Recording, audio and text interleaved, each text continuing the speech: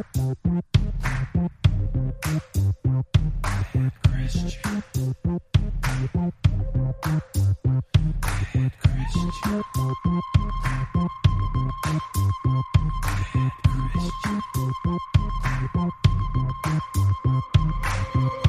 is the pod you've always wanted to hear. We are two guys that sometimes drink beer, and we say things that your mom told you to fear. It's the bad Christian.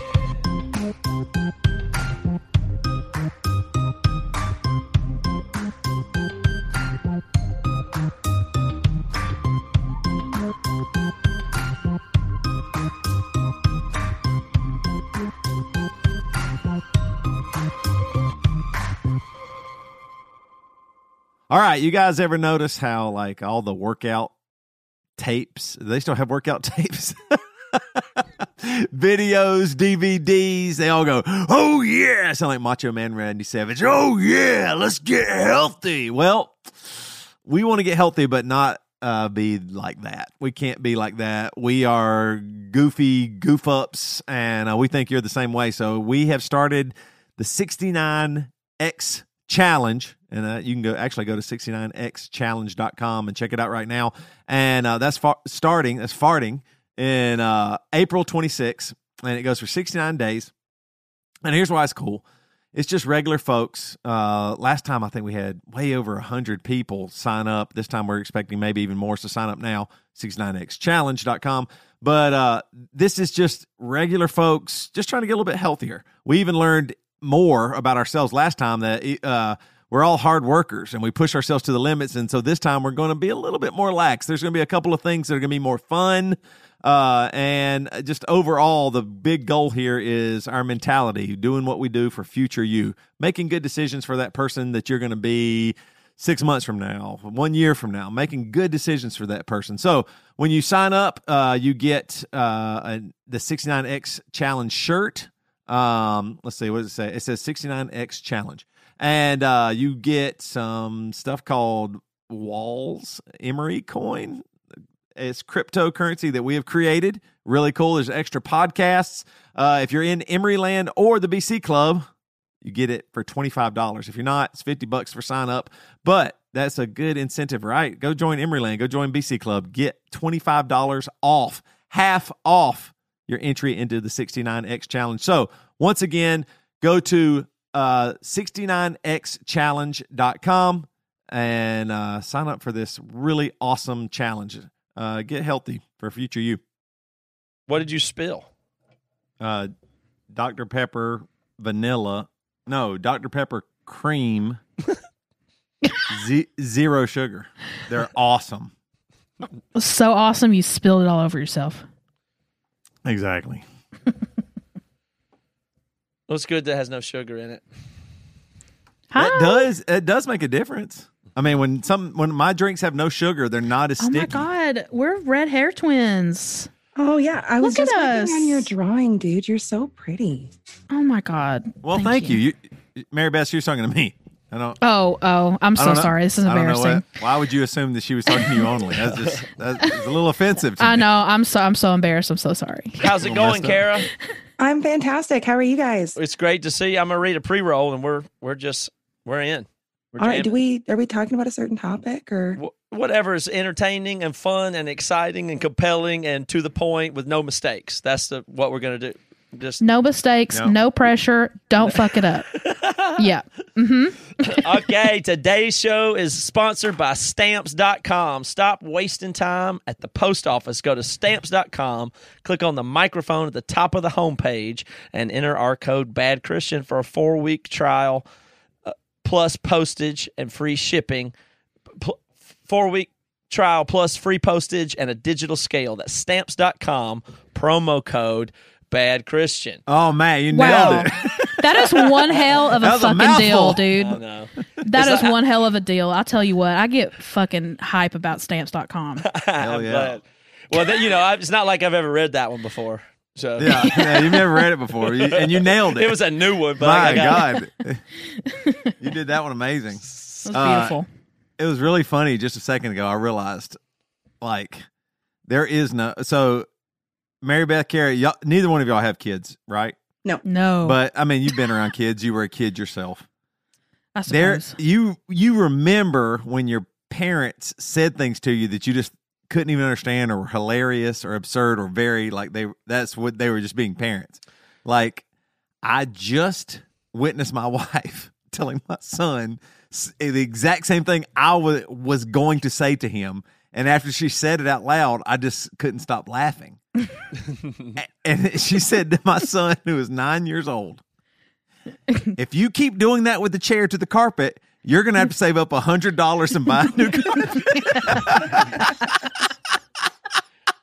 And now there was another adult in the room, me, that was ready to say the exact same thing. And then when I heard it out loud, I was like, nothing has ever been exactly the same as my dad said to me or my mom said to me as that. I mean, there is no stopping it. Like, there is no stopping. If and when y'all have kids, you will be exactly the same. It doesn't matter how much you think you're a cool person, all you've lived, everything, you will say the exact same thing. It's hilarious. I couldn't believe it just now. I already do that with my nephews, too. It's already? Yeah, and I'm only 31. I don't love it. I'm like, Kara, whatever I gotta say, man. I'll say. Kara, record your audio if you can do that. That'd be great. Yeah. I already got that going. Well, you're a pro podcaster, and we're glad that you're here today with us. So great. Thank you. I'm excited. We'll keep on rolling. Toby, do you really remember being a kid though? Because when I'm all the time feeling like when I see the way parents treat their kids, I go, I guess they forgot. That seems like these people forgot. Like, the thing that would make parenting great is if the parents had, at one point, had to be kids themselves, to do empathy. Yeah, sure. Mm-hmm. Right. But it doesn't seem that was the case. So no. They don't remember. Even seeing people in, like, their teenage years or, like, early 20s, I feel old. Like, I feel like people automatically drift into this whole, like, I was never like that when I was younger, or but they're so annoying. But like, that was like, what, 6 years ago, Yeah. Yeah, I find a lot of times I'll say kids when I really mean like young adults and teenagers. And so I'll be like, oh yeah, a kid like crashed on his bike outside my house. And people are like, oh my God, are they okay? And I'm like, oh, he was 20. Sorry, not a kid. Same difference. I feel that way more and more and more. Like, I notice more that I am not that. Like, I am not a 20-year-old anymore. I'm not even a 30-year-old anymore. But, I mean, a 20-year-old is really far away. And then, of course, a teenager. Like, my kids will ask me, Dad, what was something funny you did when you were our age, or, a teenager? And I will tell them those things that I did, and it doesn't even make sense to my life at all right now. Like, Matt, you've heard the story before, but, I mean, I broke through a fence, climbed up to the top of a water tower, and spray painted my initials on it. And that was a part of my life that meant something, and I had to do it, and I did it. And I mean, there's way more to the story, but I mean, it was something I had to do. Now, did you tell them? Do what? Did you tell your kids that when they asked what you did? I haven't told them that story yet. Maybe I should. Yeah, I've told them some things. There's a lot I guess I haven't told them, but in that moment, that was the podcast. Yeah. No, I have thought about that too. One day they're going to listen to all of it, maybe when they're, they will be so embarrassed. This is my legacy. Yeah, this is my legacy. But I mean, isn't it weird that like you really do change as you get older? Obvious. What I'm saying is totally obvious, but as you get older, you are not the same person. Like the person that you were at 10 years old, zero you almost, right? I mean, that person helped you get here, but that's a friend that you had in the past. Mm-hmm. Not, you know what I mean? Like, it's not you anymore. I mean, I am not. But even something's the same that's unique that still is nobody. Okay, you're right. Okay, see if both of these statements are true. You are not at all the person. That's a totally different person that was the 10-year-old Toby. Yeah. However, you now as a totally different person are still the closest person to that 10-year-old Toby than anybody else is. Yeah, on earth, yes, I agree. You still have the most relation and understanding of that person that you are not. Wait, hold on. I don't know about that. More than a 10-year-old? I think another 10-year-old would relate more to 10-year-old me. That's what I do. don't understand. That's what I don't understand is how. I think you're outing yourself as not having progressed as far as you think you have. I know. I'm saying I didn't forget what it was like to be a kid. I did not forget. Everybody else did. So I haven't progressed in the ways that everybody else has. I understand that is a something I have not done is grown up is the way I'm trying to say it. But why can't you, before you tell your kid about that he got to pay $100 for the carpet, would that have worked on you? Would that have worked on you to hear when your dad said it? Did it work? I would have been terrified. And what Personally. should he have, what do you wish your dad had done differently? I would have that cried couldn't immediately. matter? Like, I'm never going to have $100 in my life. Well- what am I going to do? Well, Ike looked at us like he had no clue what we It doesn't were make saying, sense. I right? lean back in my chair. I got to pay what? $100. Where am I going to get it? Like, Okay. Ike went, what are we talking? I have no clue. Like $100 and a carpet. All I was trying to do was wrap up the night and, brush my teeth and go to bed. And all of a sudden, these two adults that I trust with everything told me I might owe them $100. Yeah. Like how much Right. carpet horseplay do I get for $100? Do I have to pay it if I do it every time? Are or you what? keeping Yeah. track? It's like that makes sense. Do I have mean- 3 more chair drags until it goes to the next 100? Like, I got to know. So that's what is so shocking to me is that we both said that to him, and what are we doing? What does that mean about me and Jess? Like as parents, we both know it's an empty threat. You're We're not gaming going the to really. system is We're what not you're going doing. we're not going to shake down our son for $100. You're gaming the system. Hey, I know where you live, motherfucker.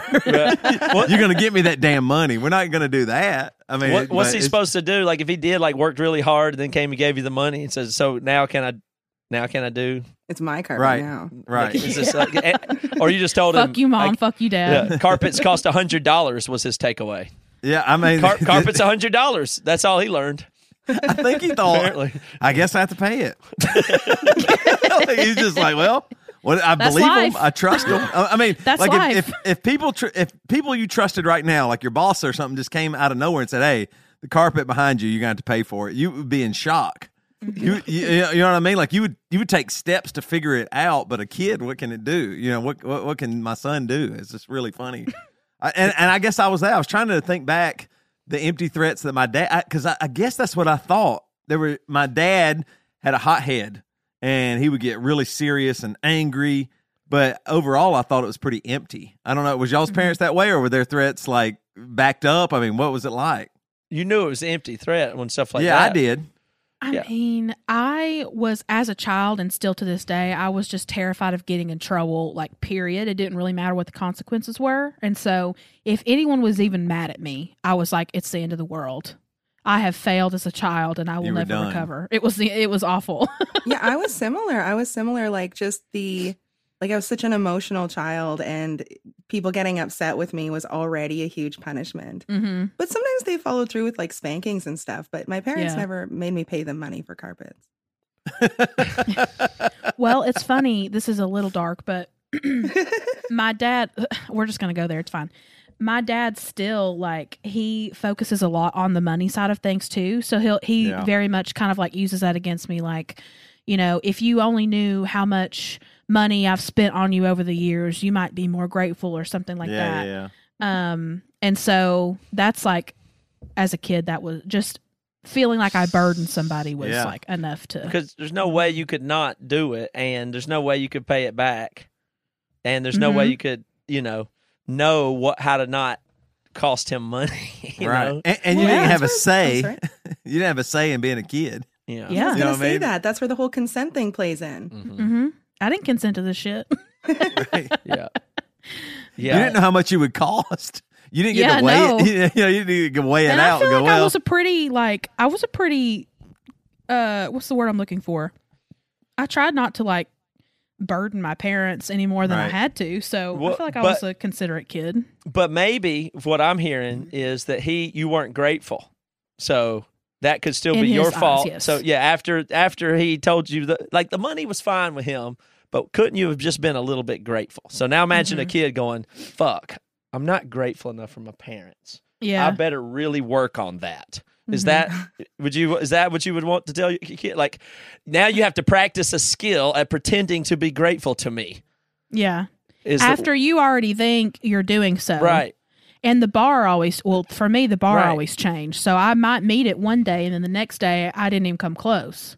Yeah. Right. So, Like, how would you, like, why is it so bad to say respect is earned or something? Like, like Yeah.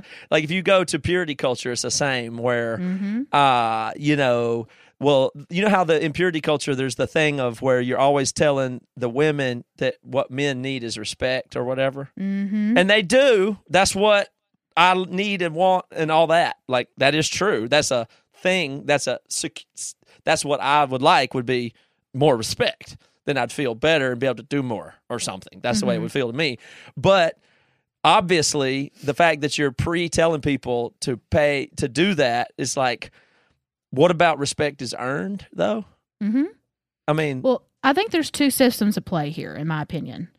I think there is just the kind of, there's the religion aspect for sure. I definitely think that is a lesson taught in church. It's very much both respect your elders, but also, especially in a marriage dynamic, a heterosexual marriage dynamic, it's very much like respect your husband and he is the ultimate authority, right? but if then I'm a there's- kid and somebody says respect your elders and I retort respect is earned, what happens next?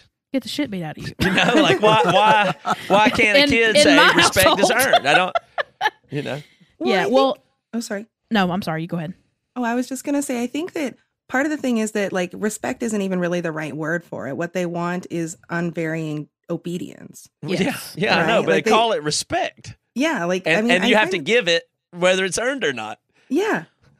Well, and Matt, you made this point in the last podcast we did. I think it was with Brenda, where parents don't like being told they're not good parents, right? Yeah. And so it doesn't matter who is telling you that. If a kid is saying, like, respect is earned, I think you just want me to mindlessly obey and not ever criticize you. Obviously, a parent who exhibits those behaviors already is not going to appreciate that very much and not be open to reason. No. So, yeah. Kara, that's interesting. So you said your parents spanked you sometimes. So spankings were a thing in Canada? Yes. I always thought it was like the South only almost. Like I always felt like growing up everywhere else, nobody spanked. But I think that's wrong. I think probably a lot of people spanked all over the place. But Canada is was it just, It was not that- just my family. My family wasn't the only one in the country that did that. It was I think that a lot of Americans we're misrepresented as being this one thing, when realistically, like, we have as many like rednecks as you guys do. Yeah. Well, like A lot of country Canadians. music's huge where you live. Um, Every time we toured Canada, I couldn't believe how many people listen to country music. When you guys were touring BC specifically, right? Yeah. Yeah, that's really interesting. I mean, most of the people I know either hate or love country. With like a lot of people hating it, but then there's always like those diehard people who really, really like it. Do you know the song Truck Got Stuck? That's from Canada. No, I don't know it. Weirdly proud of it. Sounds like it was written for a 2-year-old, though. Well, it's about trucks getting stuck in the mud. Right. That's what 2-year-olds like. Yep. That's very Bob the Builder to me. Yeah, right. Well, like, Sounds like a kid's full-size show. trucks. Speaking of trucks, didn't you go like tiny home and live in an RV? Are you I did live in an RV. Right now, I live in if I'm being honest, it's like a dilapidated old motel. But it's long-term units now, but it's right beside the ocean, which is fantastic. I sold my RV because basically there was issues with the place that I was keeping it. Yeah. And I definitely discovered that like RVs require even more maintenance than a regular home. Yes. And if there's one thing that I am not skilled at, it is maintenance. of like homes. So after like calling my dad to come fix it, half a dozen times, and he's got to take a ferry to do that and stuff, I ended up selling it with the issues with the landlord and moved in with my best friend. And now I live with my my boyfriend, who's different than the last time you talked to me. What's super funny about that is that episode that I was on in the like last little bit there. Yeah. So by the time that episode actually came out, we'd broken up. And you like mentioned it in the episode, and I was like, oh no. Oops. What? Sorry? Go ahead. I was just gonna ask, did Matt ever get into an RV? Like, do you have an RV that you're playing with or anything yet? Me, no. I want to get a Sprinter, and what I have here is like a very compact studio of every technological thing, and it keeps getting smaller and smaller from a bigger studio to whatever. Then COVID, and I've just gotten more and more into having everything be small and compact. So I just feel that the trend line is eventually to be I'm in some like Matrix looking pod working and podcasting and making music and like stuff. But it's getting smaller and smaller, but it's so small that I understand now that I could put it in the Sprinter and make it really nice and have a looking right out the window, and I can have a, there's unbelievable views accessible to me. I could go not be in the house, and have all my stuff that parked outside, or I could go to the, look over the Puget Sound or drive somewhere, whatever. My office could literally be any inspiring view possible, and it would be just the equipment I have down here in the dingy basement. So and then maybe my family could use it or whatever too. But that seems like something I'd be interested in, is living in a Sprinter. Well, and something that's really cool about that idea, as far as putting your studio in it, is that if you're doing work from home, like a lot of people have like motivation and organization problems when you work from home, right? Like, I'm going to work, but oh my God, the dishes need to be done, especially if it's something that you don't super want to do. So you can like just like slowly move your office and studio further and further away to get away from that that issue. Yeah, the distraction. You can just picture it not being distracting. And I just, I like RV life, so I wouldn't be surprised if I at some point have one. Kara, how long did you live in your RV? Oh, that's a good question. Almost a year. Or maybe. And it was mostly you by yourself. I mean, I know you had a boyfriend or family kind of near, but I mean, what was it like living kind of in that small of a space by yourself? I mean, I'm like Matt. I really like small spaces. Small spaces make it harder to hoard stuff. Yeah. It makes it easy. Like it's fun to be creative about where you put stuff. So like, I really liked that. Like I said, the only reason I moved was because if I had land, I probably would have like just built a little tiny house around it, like made it, like toughened it up. But it was the maintenance. I mean, I love small spaces. The smaller the space, the more chance you have of everything being just right. Exactly. And you can find everything. It's organized well. I agree with that. I was just talking about how my apartment currently, I think, is just way too big for me. Just me. I do have a roommate, but she's gone 5 days of the week, and otherwise, I'm just left with this. It's not like huge, but to me, it feels huge. Yeah. Too big. Yeah, I'm not into too big a square footage. It makes me nervous. Like, oh, we get this big house so you can have 3,000 square foot house, 3,000 problems. Well, I say. Yeah, the place I'm in now, I feel like is too big too. Like, as far as like maintenance, cleaning. Like, it's okay because we're using the second bedroom as an office and music room. So it's like, it feels separated, but it still feels like so much. Like, I feel like I'm spending 3 times as much time cleaning and moving stuff. The worst part of the small square footage house is the bathroom limitations, though, especially now that with our girls getting bigger and stuff like that. And we only have 1 1/4, 1 1/8. I'm sorry, 1 1/8 bathroom. What does that mean? Well, that means we have a bathroom with a toilet, tub, the whole bathroom, and then we have a laundry sink. Oh, okay. Oh, that's the 8th. So it's downstairs, over sometimes here. it gets used as a bathroom. Well, I mean, yeah, urinal, whatever. In a pinch. Yeah, that's the 1/8 bathroom is the laundry sink. So my wife doesn't know. She thinks we have a 1-bedroom house, but in fact, it's 1 1/8. Okay. Lucky you're tall, I suppose. I've never been caught so far. So. Oh my God. Strange as it sounds, Jess and I have been thinking about moving again. We might move out even closer to Devon. And so we've been looking at houses. And Sunday we went and looked at a house that was built in 1920. And I'm telling you, it was so cool. It had like a laundry chute down to the basement. I mean, it was unbelievable. That sounds amazing. Wood. I mean, but it was so funny how small it was. I was like, man, in 1920, the houses, I mean, you know, if you were super rich, you probably have a decent sized house, but a normal house in Monticello, Illinois in 1920 was all the rooms are like compartmentalized, and the kitchen, there was not a stove or a refrigerator in it. They weren't in it. And I didn't even notice it because I was like, man, this kitchen is so cool looking. The cabinetry, all this, it had like a built-in ironing board that would come down out of the wall, like from 1920. It was really cool. But Jess goes, hey, so what do y'all do for appliances? And I was like, oh my God. Like they didn't even, that wasn't even necessarily that wasn't near as important. I guess they had a refrigerator. Or an icebox, maybe? Yeah, maybe some stove, but maybe they cooked outside or something too. I mean, like, yeah, maybe an icebox or something. But I was just thinking, like, how crazy it is that I'm standing in this house, it's still here, but like we couldn't get it. I mean, with our kids and everything, we have to have a refrigerator and a stove, maybe a microwave or something. Like, I mean, the microwave in 1920 wasn't even a thought. I mean, that would be magic in 1920. Yeah, isn't that crazy? Like, I mean, it's compartment, and so. Like for us with our kids, like I feel like I'm so used to the privilege and the wealth that we have. I can't go back to 1920. Jess and I, it looked like it was more like we were walking around a museum and it was really cool. But I'm ready to get back to my house when the museum closes.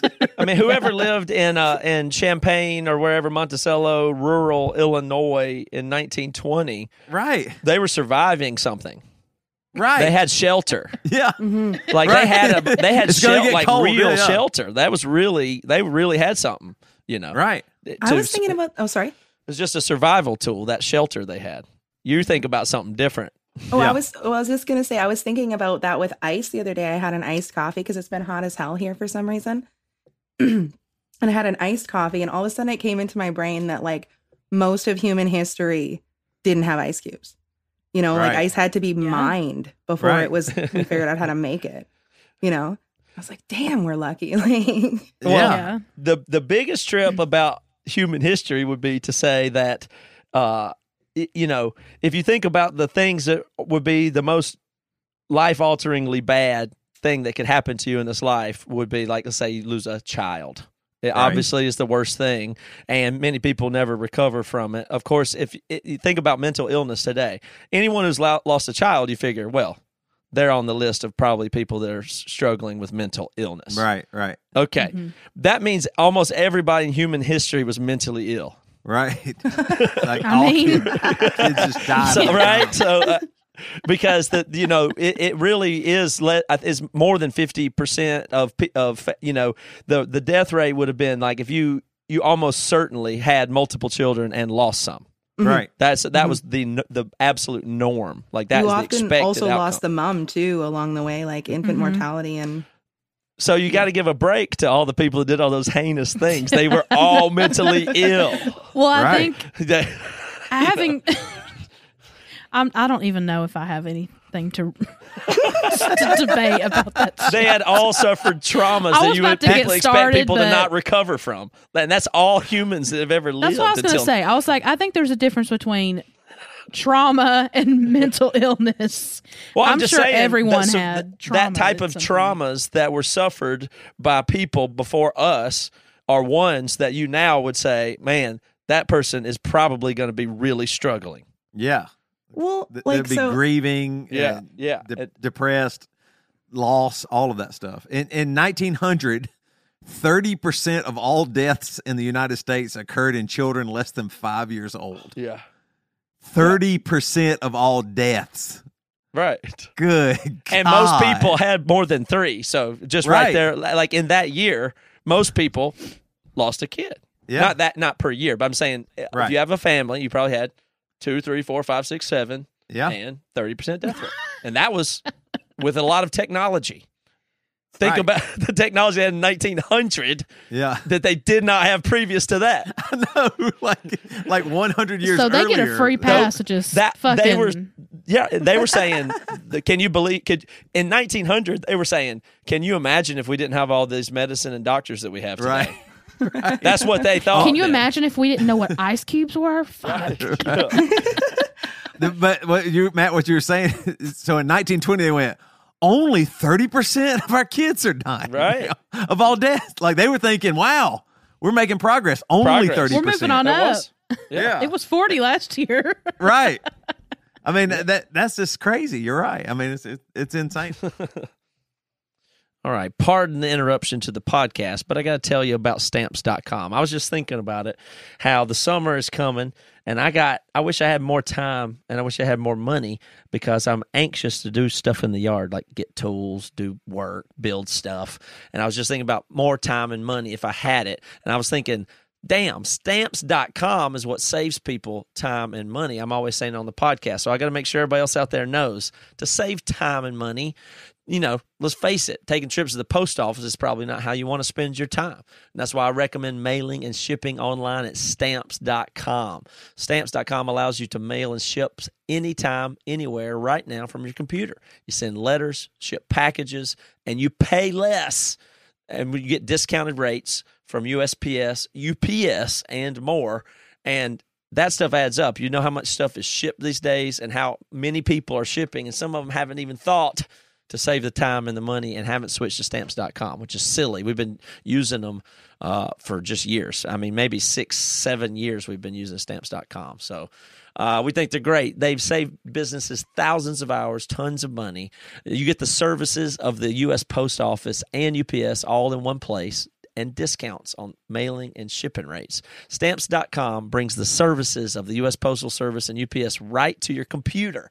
Stamps.com is a must-have for any business, whether you're a small office sending out invoices, online seller shipping out orders, or even a giant warehouse sending thousands of packages a day. They can handle it all.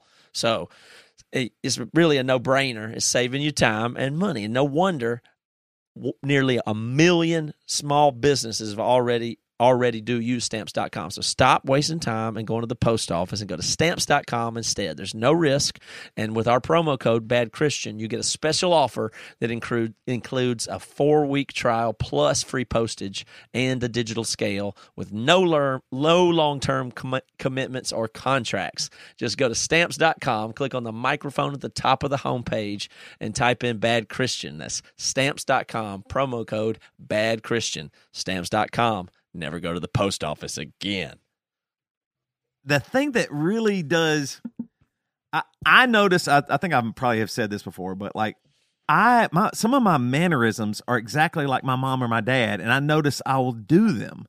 Like the way my dad will kind of like the way he chews on his fingernails or certain things he says or whatever. And is that just that I'm copying him, or is it in me? Is that both? You know what I mean? Like, but I mean, is it actually in my blood, my brain, the way I was formed, that I'm going to do that same thing that he does? Yes. I mean, there is a part of that, right? Mm-hmm. Yeah, definitely. You're having impulses of whatever, like that grooming. And that's why he did them too, right? Like his makeup, physical makeup, causes him to do certain things, and then he passes that on to me, and I'm doing certain things. Mm-hmm. Yeah, right. It's kind of both. Yeah. I mean, I guess I'm copying him right? too. Yeah. Well, it's it's not DNA and RNA, but it's nature and nurture, maybe you'd say. Yeah. But you would think of it as like a parent. Mostly, what you're doing is unconsciously training your kids unconsciously. That's most of what occurs. Yeah. Like you're not aware of most of what they are learning, and they're also not aware of it. Mm-hmm. And a tiny amount is you actually telling them stuff directly or whatever, but that's the not important part. Most of it is subconscious, I think. Yeah, most of what you learn from your parents, they didn't know they taught you. They didn't mean to teach you. Which is why I'm talking to Ike today just like that. Or like, this is a weird one. So when we're driving in the car and we have chewing gum, I pop my gum, and I wouldn't even have thought of it. It's just something I do, right? And then my kids go, this is probably a year ago now, but, still to this day, they'll say it. Dad, how do you do that? Because I'm going, just popping this gum in my mouth.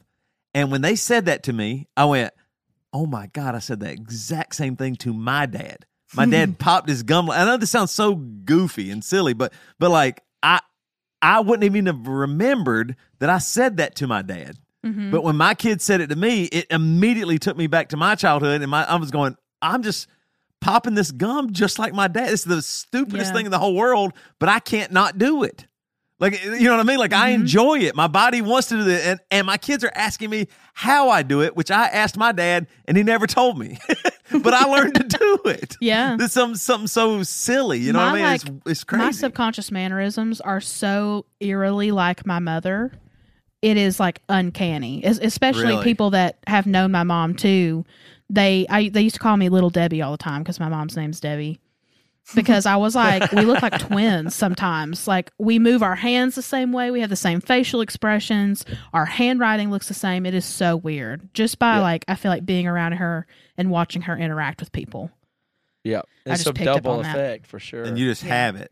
I mean, that's what I'm saying, though. Like, you didn't, I guess you were studying her, but you didn't think you were. You know what I mean? That's the thing. Yeah. You never think I'm studying my parents to be like them. No, not many kids do that. I didn't do that, but I did it.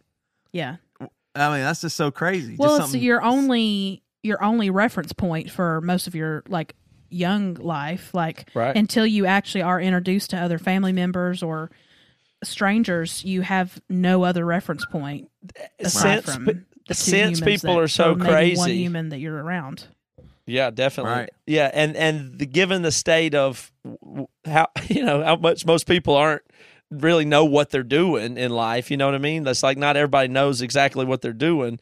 There's the line of thought that says the less time you spend around your parents, the better, because otherwise you fully internalize all of their negatives. Oh, yeah. Like your parents can be as great as possible, but their bad qualities and blind spots would never Right. show up to you if you didn't spend enough time not around them. So, one of the best things you could do would be around your kids less. Did y'all all, And in extreme cases, there's the whole real one of the halves of the things going on about school is a movement that is based in trying to keep kids in school a certain amount of hours a day because it's better than home. Well, I think that's there's part, a difference between spending less time with your parents and less time exclusively with your parents. But both though, because there's plenty of the amount of parents that total parenting strategy falls into the category of abusive is a pretty significant number. Oh, well, yeah. I mean, so if that's when you're the lessening case, the for amount of sure. time those kids are at home, Right. you're That already makes sense. helping them. And even if you're just the whatever regular soccer mom about that to say- loves your kids so much that you never take a night out or let them go around be anybody else, that's whatever your bad spot. That's codependent behavior. Yeah. That's both of those are that way. So it's like when you're parenting, the thing you think you're doing is just not what it is. It's just everything else. That's the hard part about it. Well, and I think I was going to say, I think the other thing about the not exclusively spending time with them and like being around other people is that they're still looking to you, like the parent as a priority, right, for their cues, right, because that's their authority figure. So I think that wouldn't reduce it as much as just stepping back. Yeah. Yeah. And that's where you get aunts and uncles and all that comes in. But today we get so many parents that have their own thing, disconnect from family, disconnect from multiple generations, mom, dad, home, screen, mom, dad, home, screen. Like we're at an all-time high for that at this time of not even aunts and uncles, not even grandma, not even, so that you're now right. that's risky is all I'm saying. That has a particular risk profile to it. Did y'all all grow up with parents that stayed together? None of y'all's parents divorced? My parents split up when I was 18, when I was in rehab. Yeah, me too. I was 18 as well. My parents are legally married, but divorced in their minds long they enough. have they have been divorced in their minds as long as I've been alive, in my opinion. It is brutal. Oh, They're not out of the closet apathy, divorced, is man. Pure apathy. Really? Yes. Like it would be so much effort to move and to get divorced. Let's just not. That's literally where they're at. It's a good thing they don't listen because they would. They ring still my live phone. together? Yes. And it's bad. It's very bad. It's not a good situation. And but, Toby you know, and Kara, your parents both got divorced. They both got divorced when you were 18. I know it was in Toby's case, the divorce was Toby's fault, and you were in rehab, Kara, right. so it was your fault. Yeah, probably. Actually, it kind of was. It kind of was. God. I had a conversation with my mom about like, hey, you probably shouldn't hide things from dad. You should talk to him. And then she calls me and she goes, you know that conversation we had? Well, I finally left your dad. oh, shit. So, yeah, okay. Why she said that? Yeah, I don't think she really understood how it was received, but yeah, she did. Damn. Wow.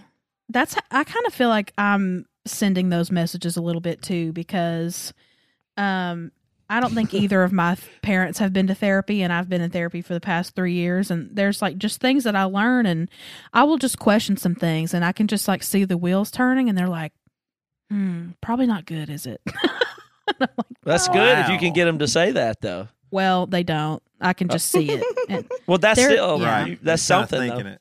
Yeah. yeah, If it can be not met with defensiveness directly, then you've accomplished something, I think. that's the challenge. It was really crazy for me because my whole Christian world kind of started crumbling at that point because I thought my parents getting divorced, they might go to hell. Like, or you know what I mean? Like I was really thinking, I was thinking like real sin.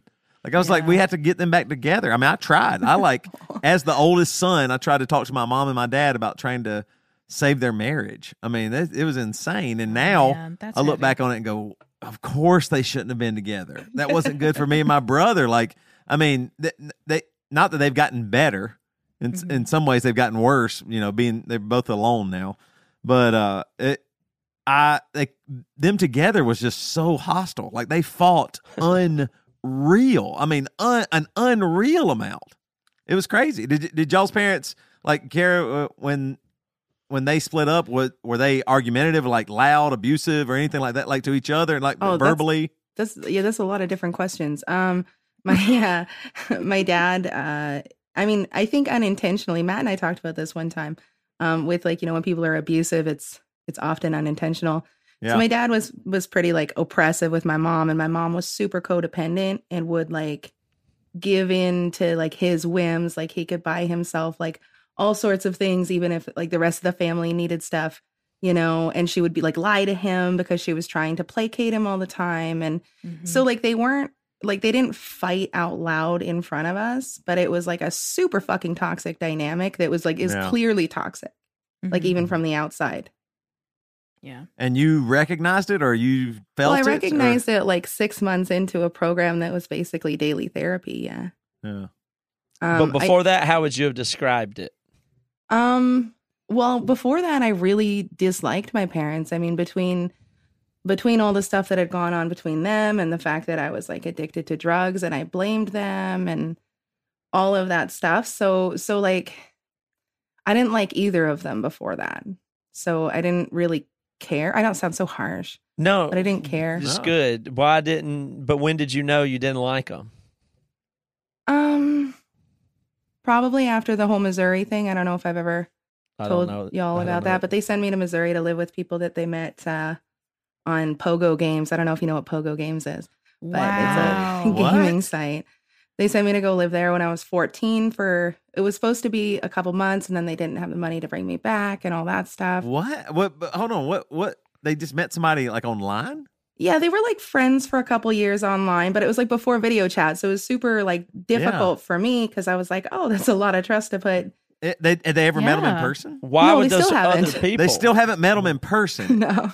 Why would those their people reason? take you? Yeah, and why did they send you there? Well, because they thought I was a bad kid. I was, you know, drinking and stuff and smoking weed and all that stuff. And they wanted to send me like now I'm in a better place with it. Obviously, you know, 16 or 17 years out.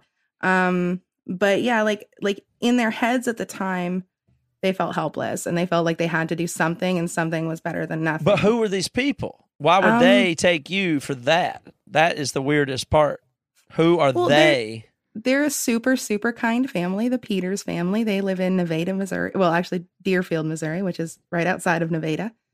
And they're super, super kind people. The mom was a therapist, I think. I don't know. They were Christian, though. I think they were kind of looking at it like a student exchange program type thing. Mm-hmm. You know what I mean? It's safer for them, I think, than it was for my parents, because it's like, It was through a program, though. no, it was through chat.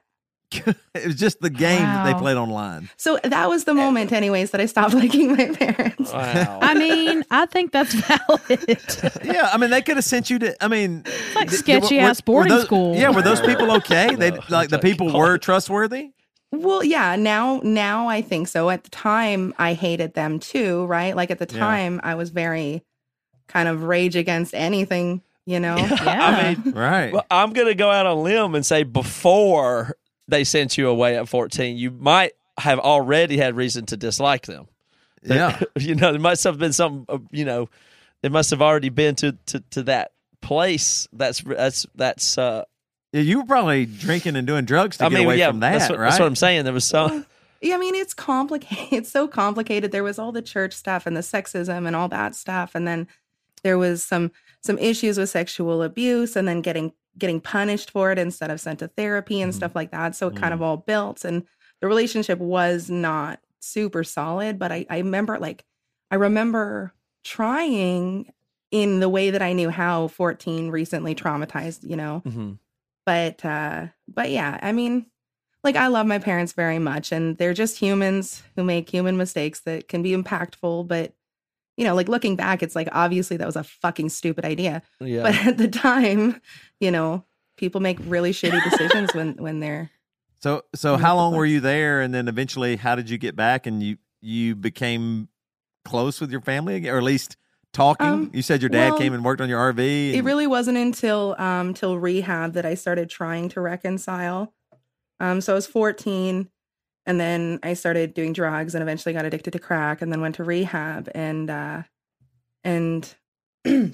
sorry, and just decided that, like, in spite of the hurt, like, I wanted a family more than I wanted to be right or whatever. Because, like, you know, one of the things that I learned in rehab is that even if they're the sorriest, they can't undo it. Yeah. So it's ultimately, like, up to me to decide what I wanted, you know, what I wanted more. That's true. Or like that sorriest in the Canadian is nice. I know. That means that's if you translate that, it means sorriest. Yeah. Yeah. And did that whole time in your childhood, at that time, 14 and beyond that, did you try respecting your elders though? Oh, hell no. No, You know what I'm saying? Maybe you didn't. I know you had the stuff at church. I know you had stuff with the parents, but perhaps you didn't respect authority and elders enough. It could Absolutely. have That was really That the could be crux on of you. that. been. Yeah. If you had just been more grateful, Kara. Yeah, or if Right. you were, maybe you weren't grateful enough, I don't think, to the elders. This is now the victim blaming podcast, everybody. Okay, I have a real question I do want to ask, Okay. and I don't know if you want to talk about this, so you can just say, I'm really an let's move open on. book, like, maybe to a fault, so it's cool. All right. Well, I don't Same. want to. I don't want to use. I don't want to use that. So you were addicted to crack. Oh yeah. Like I don't. How did you even find crack? And then, I mean, how did you get to crack? Like, that seems so scary to me. Like, if somebody said, "Hey, here's some crack. Do you want to try it?" I would have been so scared. How are you brave enough to even, like, go there? Okay, so I feel like bad, like I'm taking over, and I'm not trying to. No, not at all. So when I was 14, my friends and I started doing, like, recreational drugs, like MDMA, which is now called Molly, Yeah. and ecstasy. Actually, it was ecstasy, so it wasn't really MDMA. It was ecstasy or MDMA and, you know. We started doing that, and then it transitioned to coke.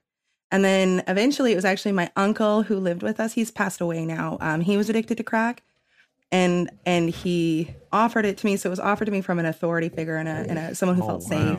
Yeah. And then it was, you know, and I mean, I've you know, pontificated on his reasonings and stuff. There's lots of different possible reasons that he did that. But yeah, and so then that's how I ended up addicted to crack. And so, like, I was, you know, like the whole thing. Spent all my money on it, looking on the ground for it, melting wax, trying to see if it's cracked, that kind of thing. Was it addictive immediately, like the way they say on, on the commercials? I'm not really the best person to answer that because I was already addicted to Coke at the time I got into crack. So it's hard to say if it was. But that's pretty normal, I think. Yeah, I know, it wasn't long after getting into crack that because none of my friends would my friends were drug dealers, so my friends wouldn't sell me crack, but they would sell me Coke. So it wasn't long before I would just make my own crack out of the Coke because I would so rather do that. Mm-hmm. So it happened. I mean, I think it happened pretty quickly. Is crack just it's a better high than cocaine? Or I mean, honestly, I'm not I'm very, very anti-prohibitionist, but I'm not the biggest fan. I think about it now and all I remember is anxiety, but I think the anxiety, this is going to sound really sad, but I think the anxiety was better than the sadness, Yeah. So I just kind of traded it for that because I don't remember Coke fondly or crack very fondly at all. I can remember exactly what it felt like. And it's been 13 years. Wow. So let me try to say out loud if what I say makes sense or doesn't. But it is very, when you say anxiety, maybe it's not paranoia or something, but you get so up that it's like you're very distracted. There's something, you're all of a sudden thrust into something. Well, okay, actually, since you're a performer, this might be easier to explain to you than it is to other people.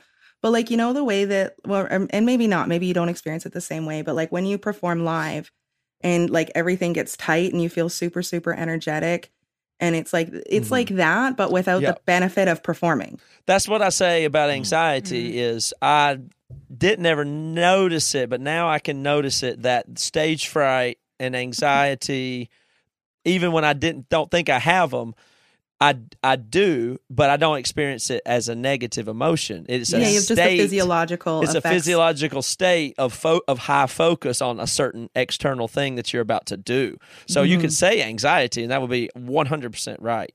And then you engage in the thing, and that thing is a flow state, almost therapeutic activity that you can succeed or fail at. And that's the mental state you need to go into that. And so you could say it was good or bad, but if you just had that feeling for no reason, you would think you're having a panic attack sometimes. Yeah.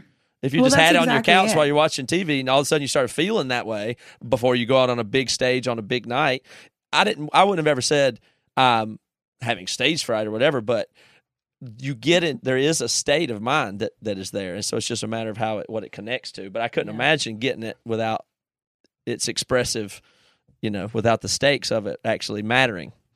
Well, yeah, and I get anxiety now pretty often, and it blows my mind that in my youth, to me it feels the same, and I mean other people might describe crack or coke as differently, different bodies, different chemicals and stuff, but to me it feels exactly like anxiety feels now, and I never had anxiety when I was younger, and it blows me away that I sought it out, you know, right? Because to what you were talking about earlier, Matt, I wonder I can remember being a child, but I don't relate to it. I can't figure out how to make my brain think the same way as it. Yeah. That makes sense. Yeah, I feel the same way. Totally. I feel like that kid could do things. Maybe I feel like I was more free, and now some of my fears or responsibilities or worries, I can't get back to that freedom where it doesn't, you know what I mean? I'm just a kid. My actions don't weigh as much. You know what I mean? I can mess up and I'll be in trouble with mom and dad, but that's about as far as it goes. You know what I mean? Everything's too high stakes now, and you can't lower the stakes. Right. Now it feels like, man, my actions could affect a shitload of people, possibly. Yeah. You know what I mean? I could really do something. I can't spray paint shit now. Right. This sucks. Yeah. Well, and I think with the podcasting, that's especially true. But it's a trade-off. It feels like responsibility, but it's also, very fulfilling. I imagine you guys feel that way. I'm a real late bloomer, is the way I always would say it. But in this case, it's only been the last year and a half where I think I understand what people really mean with that kind of stuff. Like, to me, the stakes being high in a way that matters is now I'm just, from this podcast, when Joey left, to the pandemic, finally was enough for me to go, okay, so there are stakes. Like, this stuff, this isn't just bonus time. There's right. There's real stuff you got to, and then, and so also for most of the time that Toby I've done this podcast, it's been a strong feeling of mine that I do not have responsibility for what I fucking say. I don't think that makes sense, that I can't just say whatever I want to say just because it has a microphone or because it's there, or instead of saying it in front of one person, there's another person, and then there's another one person, and then there's another one person. To me, that all those one persons in a row don't turn into a different, I have to be a different person and not say, I don't think that way naturally. I am the polar opposite. I am terrified to say anything because this shit is like gonna be there forever. I can never run from this shit. If I say one thing and don't word it correctly, this is how my brain works anyways. If I don't word it correctly and it comes off bad, like, that's gonna potentially haunt me forever. That's how I feel. That's why I'm so like wary of like just like fame, I guess, because but misspeaking and sounding like a fool is one thing, but other people saying that you have responsibility for the outcomes of what you say, when you don't, and when you're just saying what you think you should say, or should you not say it, that's the way I'm already comfortable with people thinking I'm a fool. That goes without saying. That I don't worry about. Right. Well, I think what Mary Beth's saying is interesting to me, because you guys, Kara, you and Mary Beth both grew up. You're younger than us, so you grew up in a time where you actually are more aware of what you say online. Like Matt and I didn't have any of this, so we could say anything the hell we wanted at any time until literally the last 10 years. Fucking boomers, Really? You could do anything until 2016? Like, it wasn't recorded. I said stuff and did stuff, and there was there's no video cameras around. There's no audio being recorded. None of that. And you wouldn't have done half the stuff you've said. Right, done. Of course not. That's what I'm saying. Like, that's why I think it's it's so interesting, because Mary Beth's saying she is very aware, because she's lived through it, stuff coming back to haunt you. You've seen people say stuff and it's come back to haunt them. I deleted my Twitter for that reason. You did? I started a new Twitter because I was like, there is no terrible. Fucking telling what I said in middle school. Right. An idiot. Wait, you had Twitter in middle school? I think you made the right decision. I think that's Yes. right. It sounds paranoid, but I think you're right. We deleted the bad Christian Twitter. Because some of the stuff that was on there, not me and Matt. There was another person that had Twitter rights too a while back. Some of the stuff they said would get you off guard. Yeah, I'll be on Twitter and I'll be like, what motherfucker wrote oh shit. Yeah.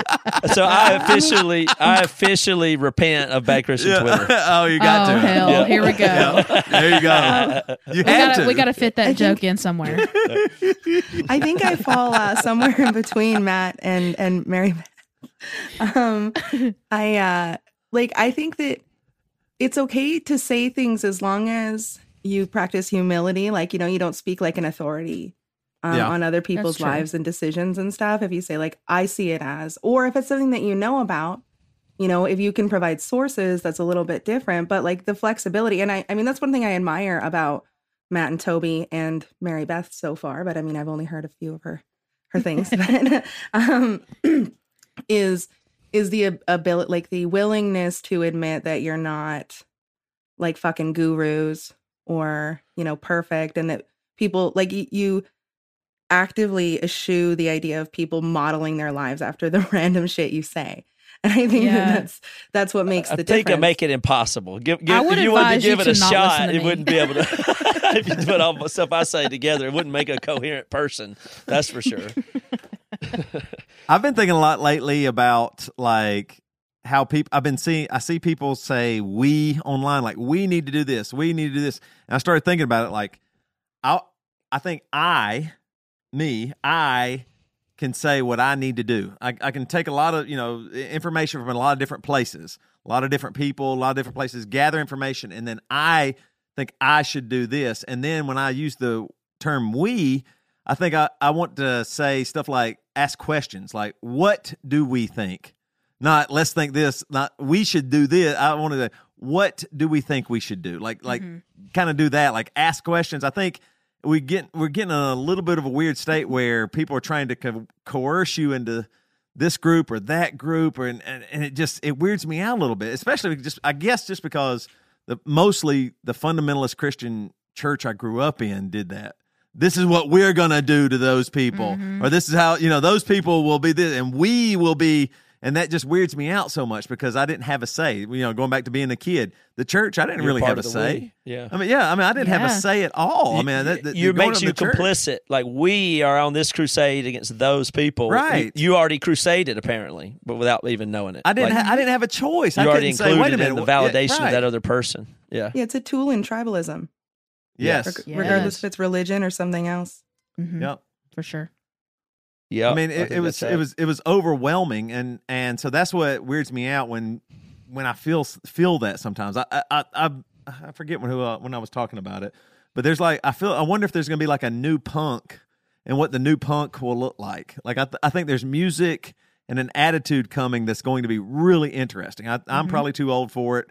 You guys might be too old for it too, Kara, Mary Beth. Y'all might even, but like my kids, the punk that they will be is going to be not like any punk we've seen before. And it will be DIY, do it yourself and all that. But I mean, it's going to be really interesting. I'm just seeing it with like the movement. I mean, we live in a time where my stocks in real companies is just going down. I mean, my stocks are going down, right? But Dogecoin, which is a joke, is going up. I mean, that's real. I mean, at this moment in time, if an alien landed from another planet, I would look like a fool for my investments, as opposed to this other one that is the joke. It's a meme. Somebody did it as a total. King, my guy. That's what I'm saying. I mean, we live in a time where joke money is real, and the real money ain't anything. I mean, the government prints it every day. You know what I mean? It is a bizarre time. It's because we live in the Matrix, first of all.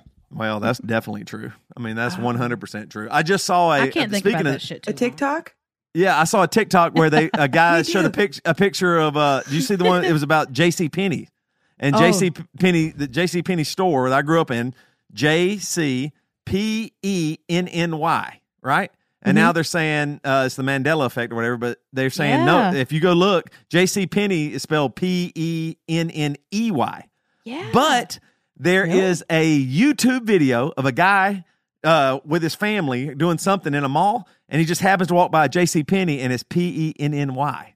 So it used to be Penny, but now it's PEN, and of course you'll go, well, that's just the video. There's some. I know it's conspiracy, all that stuff, but I mean, it is so bizarre. I live in a time where I think it might be true. Of course, there's probably aliens. Of course, they're probably here. I know that. It would be naive to think that something else doesn't exist, in my opinion. Right. But I mean, it feels like it's hitting us nonstop now. Like, I mean, it was really funny. I think they've already debunked those triangles or pyramids that were in the sky over the Navy ship or beside the Navy planes or whatever. But nobody even cares. Like in the last year, they've said several times, yes, there's definitely a UFO or there's this. Nobody's like, yeah, whatever. I don't give a shit. Like, I mean, like COVID just. I feel like it was like. Trump did something. Yeah, something happened that night. So whatever I remember that was, podcast, but right? In this, you got to really pinpoint the stuff like that, because that night we were podcasting, and something happened for sure, where I said I knew that. Well, it's different after this. Like the way you talk, because started getting heated. Like if you would talk about something. Like before that, if you talked about the president or politics, it didn't. It just felt like you said something about something, and then starting that night, it was like you should be a little like. Do I have to be more careful now on my podcast? Because like I said, I thought it does not matter what you say. That's the whole point of the podcast. It doesn't matter what you say. Like that was the way I was looking at it, and then all of a sudden it's like, well, apparently it's going to matter what I say now, but that's stupid.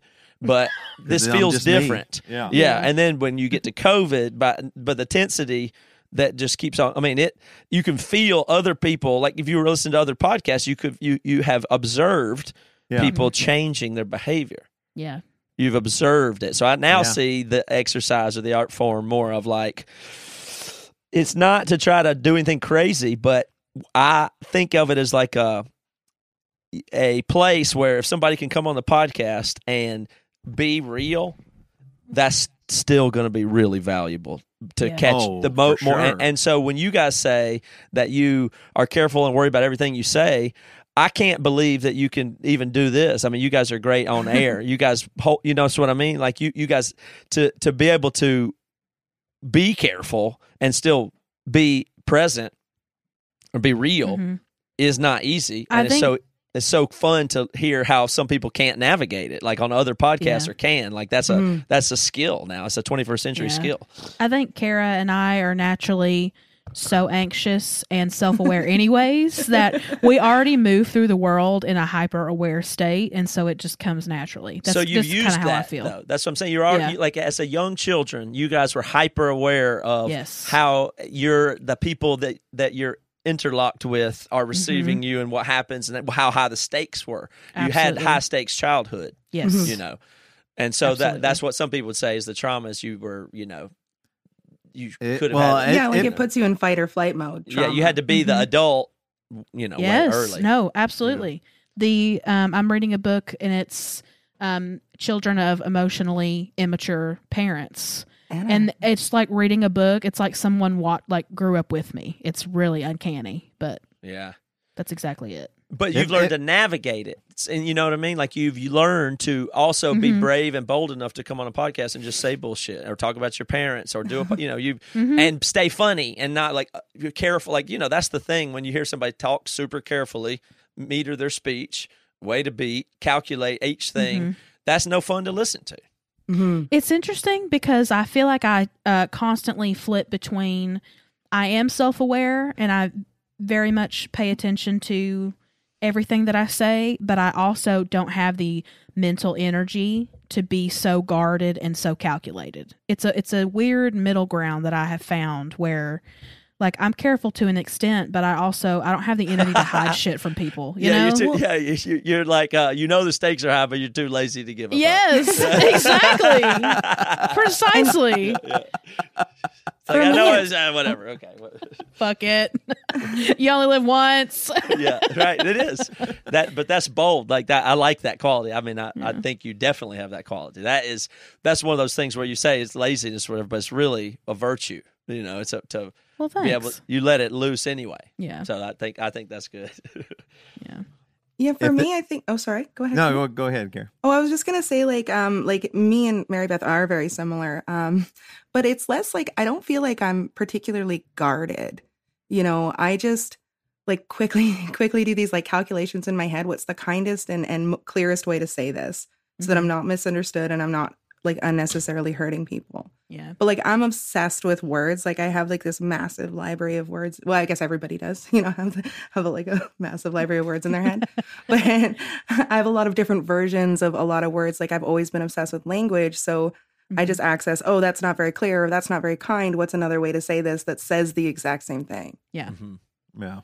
I don't think most people are having your experience with like that. Is my guess. Being aware of your whole vocabulary of words and choosing the precise speech. I don't think it's on most people's minds. Because I definitely identify with that. We are super similar. We got the same hair color and everything. It's kind of weird. And style. We both got it in a messy bun. And it's brown right here, and then it gets more red as it goes. That is laziness. Yes. Yes. So, Kara, you have your podcast too, right? So tell the folks where they can find out about your podcast or wherever. What else? What anything else you want them to go to? All right, cool. Yeah, so I do The Conquest of Bliss, and it's about exploring happiness and wellness and all sorts of things that fall under those topics. I'm supposed to have an anthropologist on soon to talk about the history of happiness. Nice. And I've had psychologists and therapists and Mary Beth and Matt. What episode was I? Number what? I want to say early. 4 or 5. Yeah, you were one of my first 3 guests. And then it's called The Conquest of Bliss. I may have already said that. So there's theconquestofbliss.com, The Conquest of Bliss on Facebook, The Conquest of B1 on Twitter, because I wasn't paying attention. And so anywhere that you search The Conquest of Bliss, you're going to find it. I talk about mostly just happiness and being, trying to find your authentic self while not trampling on people. Yeah. So, yeah. Awesome. So Kara's been a member of the BC Club for how long? Oh, December 2018. Since 2018. Wow. And Mary Beth all the way back to when? May 2015. Oh, goodness. 2015. Yeah, Wow. Lord. That's great. And so, it's just great to have gotten to know you guys and to know your minds a little bit and the things that you do. So I think your point of view is quite fascinating. People like your podcast, but also your graphic design stuff. Tell us about that. All right. Yeah. So Is that your full-time, gig? Well, I've got chronic illness, so I don't have like a regular job, but I do take commissions for drawings, illustrations, portraits, logo design, and I do animation, but not like I'm going to have to really be into the project because it's a crazy amount of work. And it's usually like I have to charge, like if I charge an amount that people can pay, then I'm underpaying myself massively. Yeah. So the animation has to be something I love to do. Like, I don't know if you guys caught my sweet commercial, but that was animated by yours truly. But and that's artstrom.com. It's actually the same. It'll lead you to the same place, and you just click which icon you want if you want to see my portfolio, and you can connect with me there. Great. I'd love for people to, check out your work. And I think sometimes when there's somebody that you hear them talk or something, you feel like you have some understanding of where they're coming from. And then if you work with them, it's just a jump start. You've already kind of like that. When you think of those cold calls you have with people where it's just, you're trying to hire somebody to do a job and you had to make small talk or something. But if you'd listen to them on a podcast for an hour, that whole call goes better, even if you don't, it's just, so I think that's great. And I think people will like your work. I always think it's really good stuff. Yeah. Thank you. And I need to make a correction. It's artstromdigital.com. I absolutely said the wrong URL. Well, that's great. Mary Beth, did you say you had some questions about the 69? You're doing 69, Kara? I am not. I have, you know what? You don't have to apologize. No, I'm not even sorry. Okay. Fuck you guys. No, I'm not doing it because I have a history of eating disorders. And so I try to be very mindful of how I view my food intake and my movement. Excellent. Yeah, that's fair. I was wondering, so I did it, my first time doing it was this last time. And I enjoyed it. I did not successfully finish. I guess I technically finished, but sort of gave up halfway through a little bit. Well, we are talking about 69, so Right. But I was wondering how the parameters differ this time, because I know there's going to be, I guess, categories, for lack of a better word. Are there not going to be hard rules this time? Is it kind of up to the participant to make their own rules this way? Yeah, I have a definition for each of those categories, but I'm going to call them lanes. Okay. So on the scorecard there, it says the road to your future self is paved with X's. So, you start on day one, you start putting X's in for all the tasks and all the things you do for yourself. And then at the end of the 69 days, you will see all of those X's that you have done. Each one of them represents something you did for your future self who will appreciate it. So but each one, if that's a road to your future self, each one of these is lanes. So there's a bunch of lanes on the road, and they are, and so I know some people are asking about there. They'll have a more technical definition in the official rules, but they are move, create, meditate, practice, learn, resist, reflect, and anticipate. Move is going to be 45 minutes of exercise that you do daily. So that's basically the exercise component, be 45-minute workout. The create is you had to spend a certain amount of time. It'll be something like 5 or 10 minutes. It'll be just enough that you can make sure that you do, where you're writing something creative, writing a song, doing something that comes out of you, where you make something. new. 10 minutes of meditation, that's pretty straightforward, or prayer or whatever. Practice is any skill that you want to get. So even if it was, for me, I would probably do piano scales for 5 minutes or 10 minutes if it's, I don't know, if it'll be 5 or 10 minutes. So just like a thing where it's not creating, practicing songwriting, for instance, it's just a skill, like maybe improving your typing words a minute or something. Any skill that you'd like to be better at, handwriting, calligraphy, a skill, just something that's and there's a mechanical component to that where you just for the next whatever minutes, and if you could do that 69 days in a row, you know, even for 5 or 10 minutes, you will have new skills or be way farther along. Right. Learn is read, so that'll be 5 or 10 minutes of reading, where you would just, something you want to know about, in whatever way you're going to try and take stuff in for that. So it's different than create or practice. Resist is no sweets and alcohol. So that's the only food component, is you resist, you just experience the discomfort of resisting those things, basically. If you'll notice, they're all discomfort based. They're discomfort management tools is all it really is. Like, it's hard to do this, so the whole thing makes it easier to do that uncomfortable thing, like freaking practice or meditate or make myself write a journal entry or whatever it is that you're trying to do. And then the last two is reflect and anticipate, and those are just things you do to look back at what you did that day and fill out a couple of questions, and then what you're going to do tomorrow, so you start to be mindful of your time and stuff like that. So each of those that you do, you will be getting an X to do, which will then contribute to your score and your team in the cash and prizes and how all that stuff works. But those sense. That's a basic rundown of the lane. So now the whole thing, and there's multiple groups, and it's going to be less competitive in that just top of the scoreboard way. But there's still last time there was 2 teams, and this time you'll be in a team of your own. You'll be on a smaller team. Yeah, a smaller team, not just 2 big ones. Yeah, like 8 or 10 teams, which and those teams will compete. It'll affect your decision making in certain things, or your motivation. You know what I mean? Like, you go, wait, man, if I do this with my team this week, we could get these points or whatever. So that's going to be really cool, I think. The smaller teams and relying on each other. Yeah, there's some things about it that are going to be different, but I think a lot more fun too. Yeah, that sounds fantastic. Mary Beth, can you kind of update me on how you feel about it as you go? Because maybe next time I'll try it. It doesn't sound, I don't know. I'm usually very hesitant about things like this just because of my personal history with it too. But at the same time, my self-discipline is the one thing that I think needs the most work.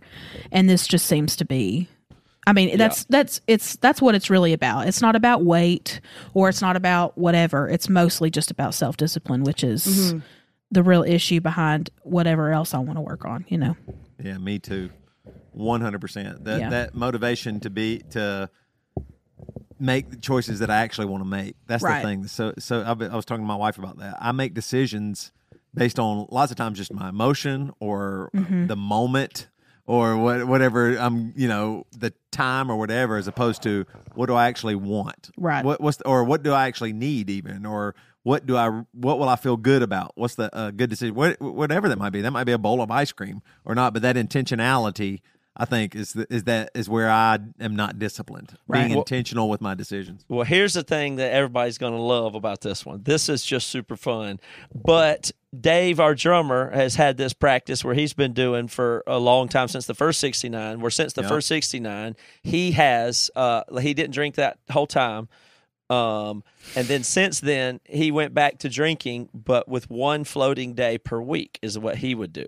So he'd give himself 1 day a week, and he's been able to stick to that. I thought that was pretty interesting, but he's pretty disciplined otherwise. And so one thing we're going to do here is, if you get a perfect week in one of your lanes, you earn a floating X, which means you can use that X in that lane one day in the next week, or you could even store them up.